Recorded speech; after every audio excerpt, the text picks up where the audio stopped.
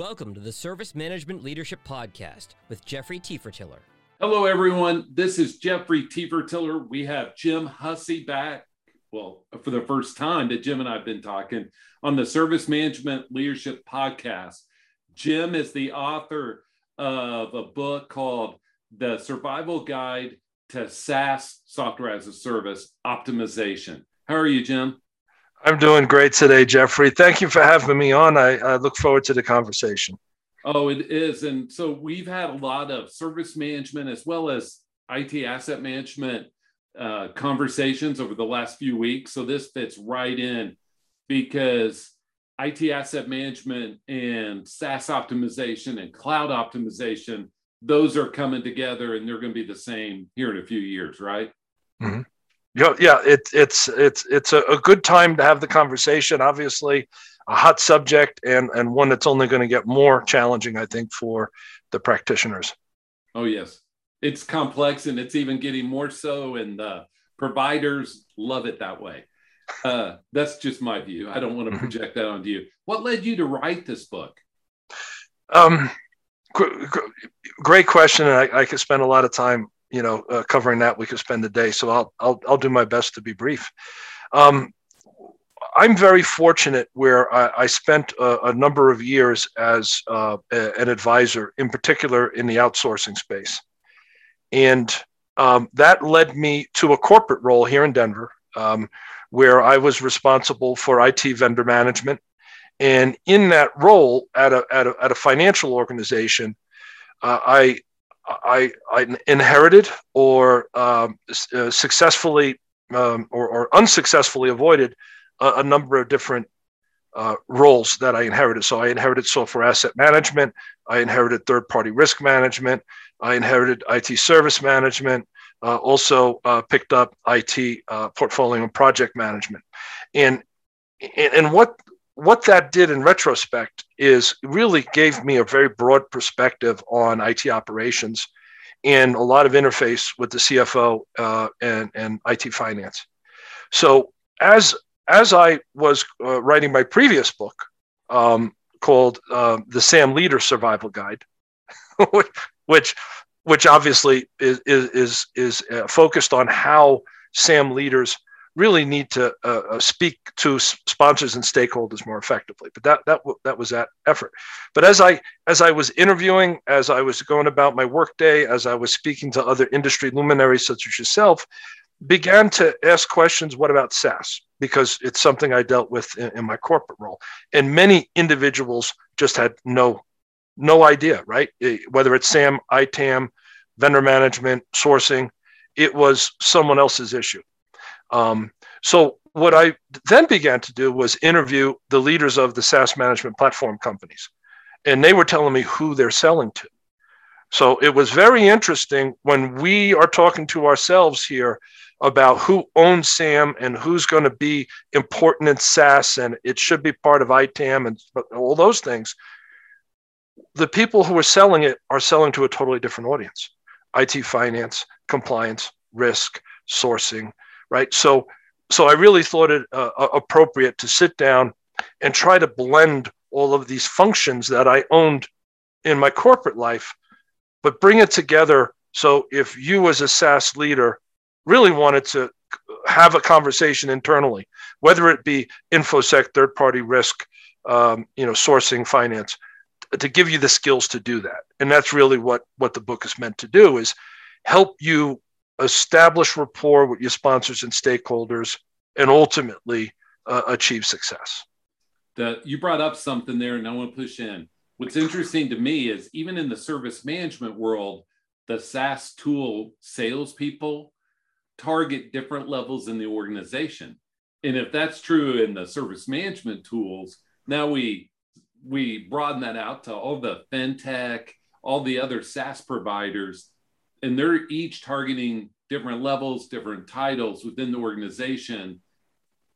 And so I'll ask you, since you lived in that role, how as a leader do you handle that internally, that you have different parts of your organization being targeted by competing tools? Great question. And it's a challenging task. So interestingly, I just actually put out a little piece this morning. I had a chance to have a great conversation with Corey Wheeler last week, who's the co-founder at Xylo, and we love talking about governance and or the life cycle, SaaS governance life cycle.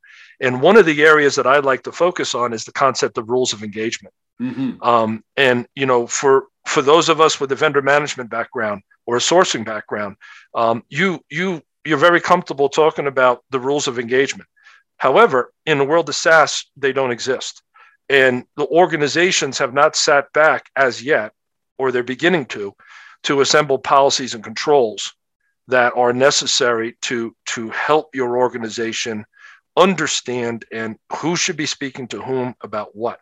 And they're not meant to slow the organization down. It's not meant to wrestle back from the business units, their budget, or their ability to work autonomously to meet their goals. But it's meant to put some criteria in place and requirements. So you're absolutely right. I talk with the individuals, and one of these SaaS management platform companies mentioned to me that, hey, we're working with your former employer and we're talking to this individual. And I was like, why would you be doing that, right? First off, no budget, no authority or anything, right? I guess just was a person who answered the phone. But so you have multiple layers within technology, and of course you have the business units who have their own agendas, who are ripe for a SaaS type of discussion. And again, I'm talking about things other than enterprise SaaS, right? So Salesforce, Microsoft Office 365, ServiceNow, Adobe Creative Cloud, and the HCM platforms such as Workday, SuccessFactors. Those will tend to be highly controlled and influenced by IT, vendor management, sourcing, but it's all those others, as you said, that are popping up, and they're redundant applications, or the same application but 6-7 different agreements. So those are the challenges our friends in sourcing or SaaS governance professionals really need to get their arms around. Well, to push in a little bit, the people out there that have never heard about rules of engagement, what's interesting is those started because salespeople would knock on a director's door and say, hey, let me tell you about my product. But now they're doing it virtually. They're doing it by text. They're doing it by phone. And one of the biggest keys that you kind of subtly alluded to, at least I heard it in there, maybe you can elaborate more, is if they're hitting a bunch of different stakeholders or a bunch of people in the organization, somebody's got to circle the stakeholders up and say, all right, security, I know you want to be at the seat. You want to have a seat at the table every time SaaS is purchased. How do we bring you to the table? Risk management, how do we bring you to the table? Procurement, supply chain, however it is in your organization, how do we bring you to the table where the right people are making the decision that it's now okay to bring this on? Is that, I think I heard that subtly in there. Yeah, and I refer to it as the SaaS governance team. And what you just described was what I lived through when I sat down with my sourcing partner, and we were being challenged by our head of compliance to fix this SaaS problem. So we got everybody in the room, all those roles and functions, disciplines that you mentioned, and we went through and created a segmentation strategy. So if a SaaS application is in this category, what's the appropriate level of requirements, due diligence, validations, and created workflows. And then I think you'll get a kick out of this. We used our Sharewell platform to create that process by which people would go in and fill the information out, and then it would get approved or additional information was required. But one of the things that we did was we said, what is your organization? Who is the executive? What is your cost center? And what we were able to start to do then was generate reporting that said, this business unit is spending this amount of money, and here's the name of the individuals who are spending that money, and here's the executive sponsor who's been identified. And the moment someone realized they were being named as executive sponsor and those stats were going in front of the head of compliance and the CFO, we got a lot more support. Oh, I bet. And because I've built a similar matrix, right? I mean, it's just a matrix because everybody wants prescription. If it looks like a dog, it wags its tail. If it looks like this, you do that. Right. So in your book title, says it features the empowered SaaS optimization framework. We've kind of touched and, touched on it. What does that framework look like? It's a mouthful, isn't it? So ESO, I tried to make it a little shorter. In my former life as an advisor, I was really exposed to some really brilliant guys who were great at creating intellectual property. So the advisory firm would come in and they'd have all these tools and so forth to be able to, show the assessment and the outcomes. So I was exposed to some really, really great minds at that. Also, by way of introduction, my original background is research and journalism. So I got into this through, Byte Magazine, Federal Computer Week, Computer World, right? So that's kind of my background. So we can chat about the journalism part offline. But so what I did was I took my various backgrounds and said, hey, when I was a vendor manager, here's what we focused on. When I was third-party risk, here's what we focused on. When I had to do a matrix, for policies and controls, whether it be, for use of software, desktops, so what the SaaS optimization framework, or the empowered SaaS optimization framework, it's a series of 9 templates that is meant to take the person from the beginning, your discovery, your universe. Once you understand your universe and you segment, then you move into policies and controls. Then, based on your policies and controls, what's the important governance framework or life cycle? Once you have that, then now we move to risk. And, how do you measure risk, monitor risk? Because in the world of SaaS, we all talk optimization, but risk is a big issue. Yes. I then also have an optimization decomposition, right? So what is it you mean by risk, and so forth. So a mission statement template, how to create a mission statement, how to create a value statement, and ultimately how to measure your maturity based on your approach. So that's really what it is. The empowered SaaS optimization framework is really just meant to help you as a SaaS professional start the process, educate, and use the tools to educate, inform, quantify as you try to get, let's say, traction within your organization. And you'll mature over time. The one thing about all the topics we talk about, it's not big bang. It's a improvement. I go back to the Warren Buffett quote that they said, why did you get into finance? He said, once I learned what compound interest was and how it worked, I was in. Right. And I feel the same way about the world we live in, about making improvements, building on them for future improvements, and so on. What are your thoughts? Absolutely agree. In fact, I talk a lot about the evolution. And what I urge people to do is to carefully evolve into this, because if they secure budget, if they secure investment too early and they overpromise, then the likelihood of next budget cycle, you being able to defend your position is going to be compromised, right? So we've seen this in the world of SAM, right? And which is why I wrote the book, The SAM Leader Survival Guide, was because you stand up a SAM operation, your leadership thinks they just bought SAM audit insurance. You get audited, the finding is nasty. People say, why the hell are we doing this? And they pull the plug.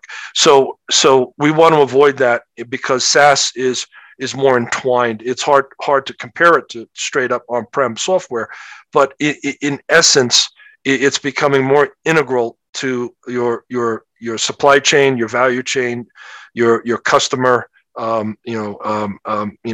interactions and customer satisfaction. So you really do need to evolve into it, I believe.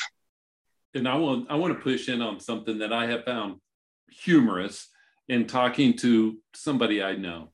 And that is, the SaaS is predominantly an OpEx expenditure, operational expenditure. There are some companies out there trying to capitalize it. And so, take Salesforce, ServiceNow, whatever it is. But there are those types of conversations that every company has their policies on, that you have to understand this is how, whether you think of a TCO model or what, that one really struck me as humorous, just because some companies love CapEx, some love OpEx, but doesn't mean it's the right thing to do to categorize it. Absolutely. My wife's CFO at her firm, so I leave the finance to her. But in my corporate role, the accounting team was always, how much of this can we capitalize? And you say, okay, well, we can break it down and from a development, right? Let's break down the function, the activity, and then you tell me what percent of that you want to capitalize or operationalize. The difference here is, if you don't know how much you're spending, it's kind of a useless conversation. And because of the manner, and I see this surprisingly a lot, even with Salesforce and Office 365, the sourcing team has been handed a renewal, and they think that their spend, let's say, is $3 million a year, but Salesforce comes in and says, well, yeah, the renewal was $3 million, but you've added all of these add-ons, you've expanded. So really, you're now at a run rate of $5 million a year. And sourcing has totally been caught off guard. Finance is caught off guard. So really, the value of a SaaS governance and optimization is really preparing people to understand, what is your spend, how are you spending it, and then you dig in, because, of course, Salesforce has a lot of information available via their tenants and org portals, but you still need the skills to dig in and extract that. So yeah, I'm not worried about the CapEx, OpEx. I'm more focused on knowing what the spend is, what the trend is, how to optimize it. And that's where we as a category are emerging. And that's why SaaS management platforms, the tools that are out there, are so valuable, because you've got so many SaaS applications in the environment, but someone like Salesforce, Microsoft, Office 365, if you optimize those effectively, you'll make most of the optimization money. It's that long tail, though, that still has optimization in it, but it also has more risk inherent in it. So that's where knowing who's out there, those tools are invaluable at doing that. I agree. The tools in the space, whether it's the SaaS specific or something like Flexera or one of those. The other piece to that, in my opinion, so I'll get your take on it, is there needs to be some human element. It's not a pure tool, because somebody's got to interpret. You mentioned Salesforce, ServiceNow, whatever it is, even 365. Somebody's got to interpret what those contracts mean and see how to optimize it within the tool. What are your thoughts? I believe we're on the verge of a significant, and we've seen it before, right, Jeffrey? Right, we've been around a while. You see this wave of technology come in, and right in behind the technology, SAP in the old days, Accenture and all the others. What was it, $10, $11 in services to $1 of implementation. So I think here in our category, you're absolutely right. You have to have the manpower.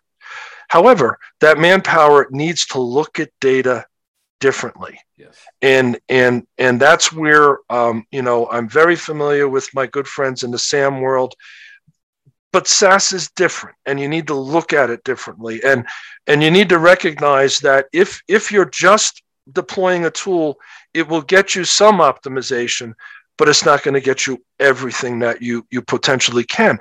It's a critical input to the process, but you need to have the people, and you need to also triangulate, right? There's other data sources that are going to support an organization optimize. So really, the question is, Gartner talks about 30%.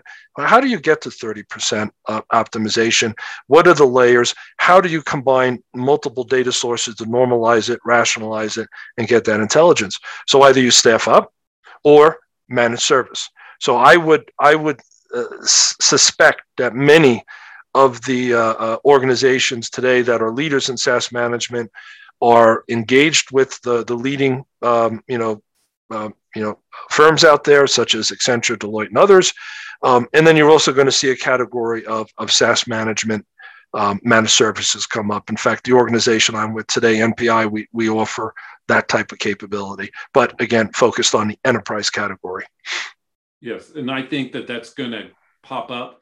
The only heartburn I ever have when I look back at how it was applied in SAM is the bigger firms are a little paint with a broad brush. It's hard for them to understand, appreciate the nuance within other, every organization. And so I see that in the service management world. I see it in the SAM world. There's a lot of nuance. Every company is different. Even if you take two that look the same industry, they have different risk tolerances. They're different. And so you have to have a unique solution for each. Is that your thought? Yeah, yes. And in fact, just to make sure that I can clarify is an organization really, if you looked at the function of SaaS, governance and optimization, as I call it, is there's a front office component and a back office component. If you go out and secure a back office component without the front office, everything you just said occurs, right? They don't have insight or understanding of the environment. So you really need to stand up, a couple of people internally to act as that front office. And then you can get the most, not only out of your platform, but out of the people who are performing that back office function. And by back office, the analysis, the reporting, the harvesting, the recommendations around profiles. We're seeing more and more monitoring of social media to make sure that the app or the SaaS application is viable, and then also coordinating with internal audit if there's any due diligence that's required or the team is determined due to the nature of the data that they're handling. But you need some team to be working with the stakeholders and sponsors to facilitate that. I ask each of my business continuity clients to go ask all of their heavily dependent SaaS providers for business continuity plans, because you want to see if and how they can be continuous, because you depend, especially like in the banking world, they are relying on those apps on their phone for their customers. You need to make sure they can withstand whatever issue, right? Right. And you think about in the world of finance and other regulated entities, they're looking beyond to, not only third party risk, but fourth and fifth party risk. Mm-hmm. And you're absolutely right. In the world of third party or governance, risk and compliance, the idea of concentration is substantial, right? Or growing, right? So, because basically it's Amazon, Azure, Google, right? So how many choices are there that these places or the SaaS applications are leveraging? And if they're not in those, then what's the level of diligence that's required from an InfoSec standpoint to protect your business?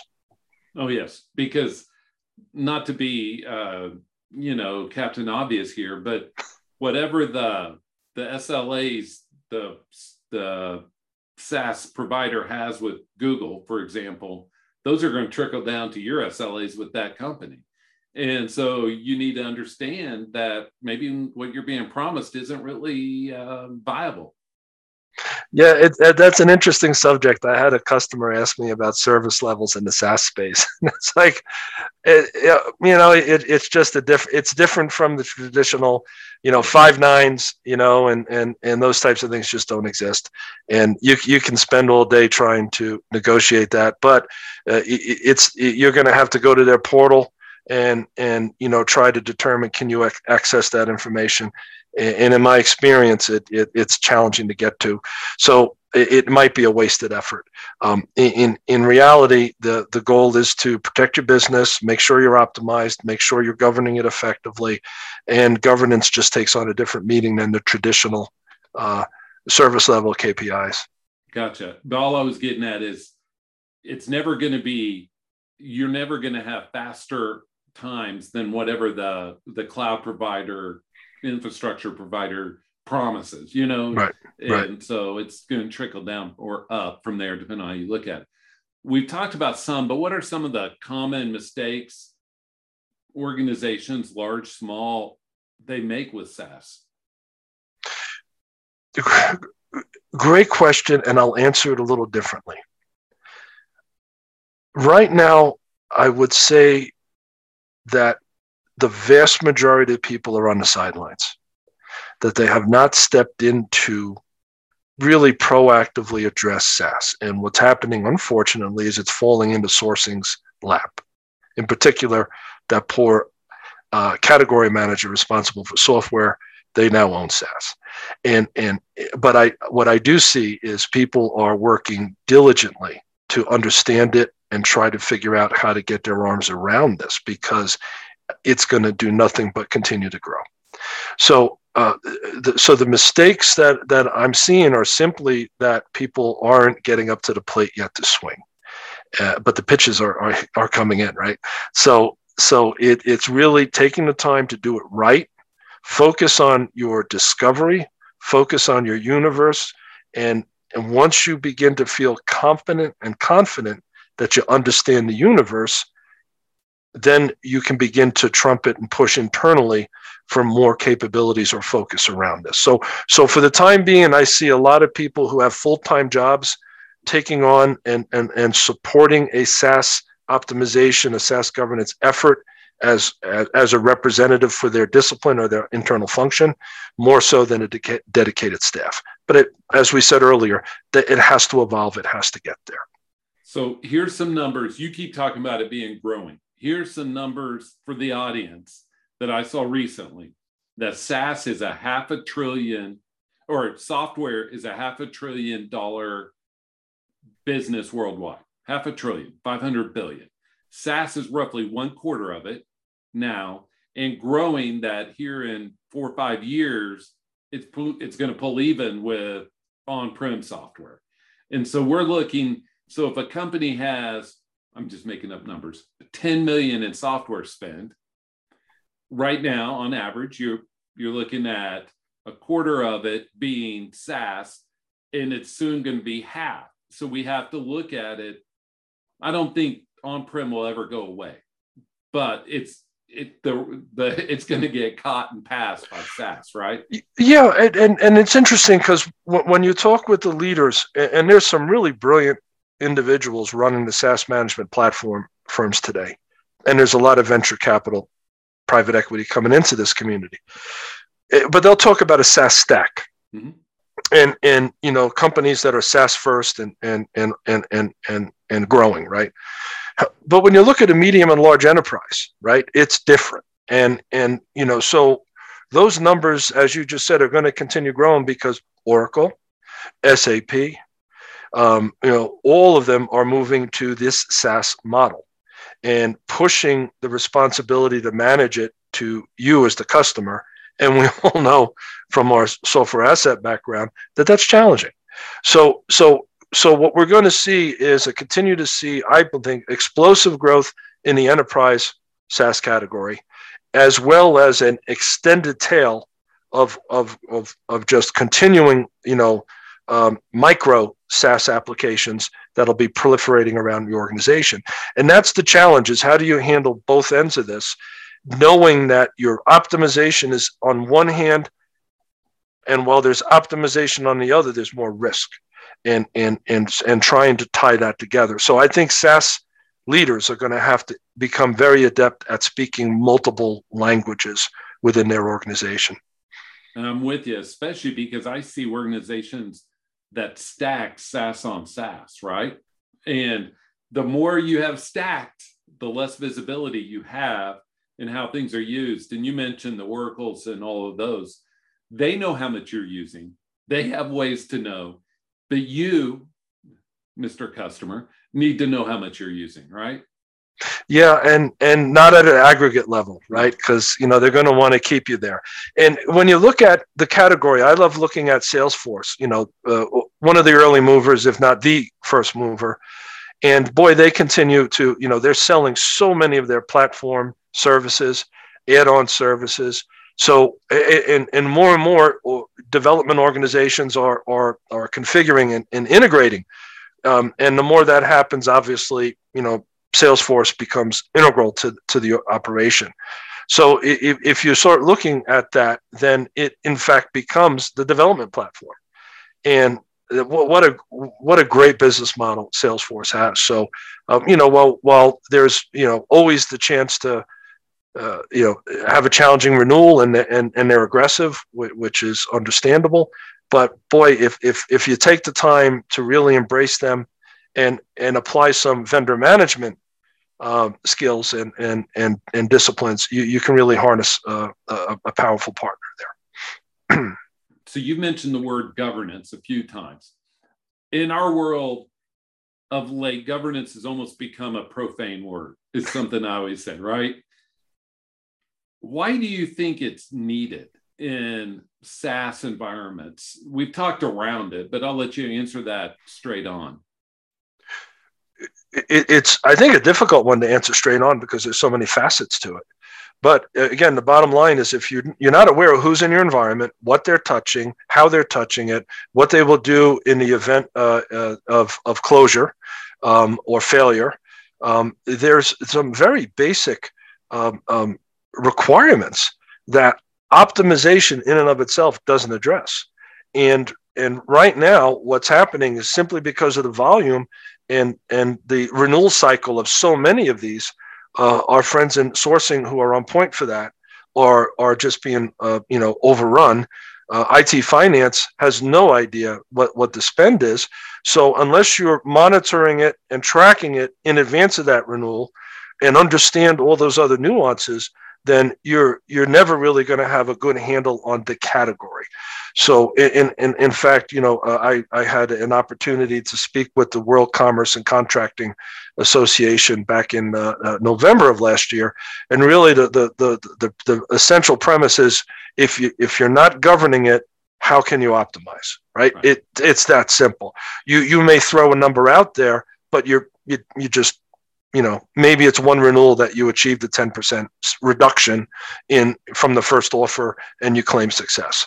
So governance for us really takes on the elements of risk, vulnerability, optimization, and knowing what's in your environment and what could frankly cause you a great deal of trouble, whether it be compliance with the regulators or reputational risk. And I want to add another layer that you haven't mentioned, if you don't mind. And it came up when I was talking to Craig Garrenti, who's an Oracle SAM guy. Yep, sharp guy. Good guy. And he mentioned how with SAM, and I think it's even more so with SaaS, the more you talked about Salesforce, the more we integrate with these SaaS platforms, the data becomes the thing that needs to be governed just as much as everything else, because pretty soon you're so integrated that it's Hotel California. You could check out, but you can never leave. But data needs that governance just the same, right? Like if I move from Salesforce to something else or one from another, we need to understand what happens to that data and how do we leverage that situation long before it becomes an issue. Absolutely. And yeah, master data management, data governance, all those things feed in because at the end of the day, if I'm responsible for MDM in my organization, I've got to orchestrate all these various points where my data is. And that's the trouble. Most organizations don't know where all their data is. Right. And one of the things that happened to me was, there was a requirement for the organization to maintain data in Moscow, right? Or in the borders of Russia. But a marketing team in a different part of the world was accessing that data and running analytics on it. That's a problem, and of course they didn't know that, but that could have had some very serious implications. But yeah, governance of data governance, master data management, organizations are wrestling with that, and the world of SaaS has just made it that much more complex. Right, SaaS just makes it complex because it's not on your server sitting in your data center; it's bouncing between the data centers of the infrastructure provider that supports the SaaS, right? Right. And what happens if that individual was a contractor who stood that up and the project comes to an end and they just move on to the next gig, and then your data's sitting out there and no one's aware of, from an access standpoint, which is why one of the things I think you've seen SailPoint recently acquire Intello. I think you're going to see these SaaS management platforms either through APIs or through other alliances really begin to reach out and because of that discovery capability that those have, And it is different than let's say a traditional SAM discovery capability.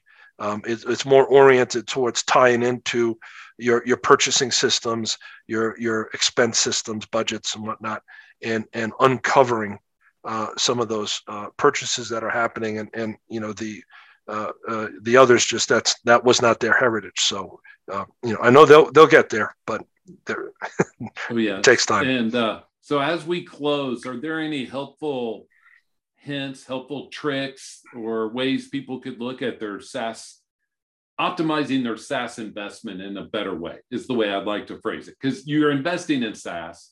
Now you need to optimize it, but are there any helpful tips, tricks, hints that you have for the audience? For me, the trick is to sit down and SaaS means something different to everyone in the organization, but they all have an active interest. They all feel there's a risk, and this is different than software asset, right? If I was sitting with the CFO, he'd have one issue, but if I sat down with the head of a business unit or a regional office, they really didn't want to talk about SAM. But if you talk about SaaS with those individuals, they all have an opinion, a concern, and understand. Intuitively, they understand the challenge. So the advice that I have to anyone who I would call as a governance enabler who's looking to get out there is try to quantify what the SaaS environment looks like today to the best of your ability. And again, the SaaS management platforms are strong there. But get out across the business, get out to these other functional areas and raise the visibility, facilitate the conversation, and then bring them into a room. And that's where it begins to crystallize. So if you have InfoSec, third-party risk, compliance, sourcing,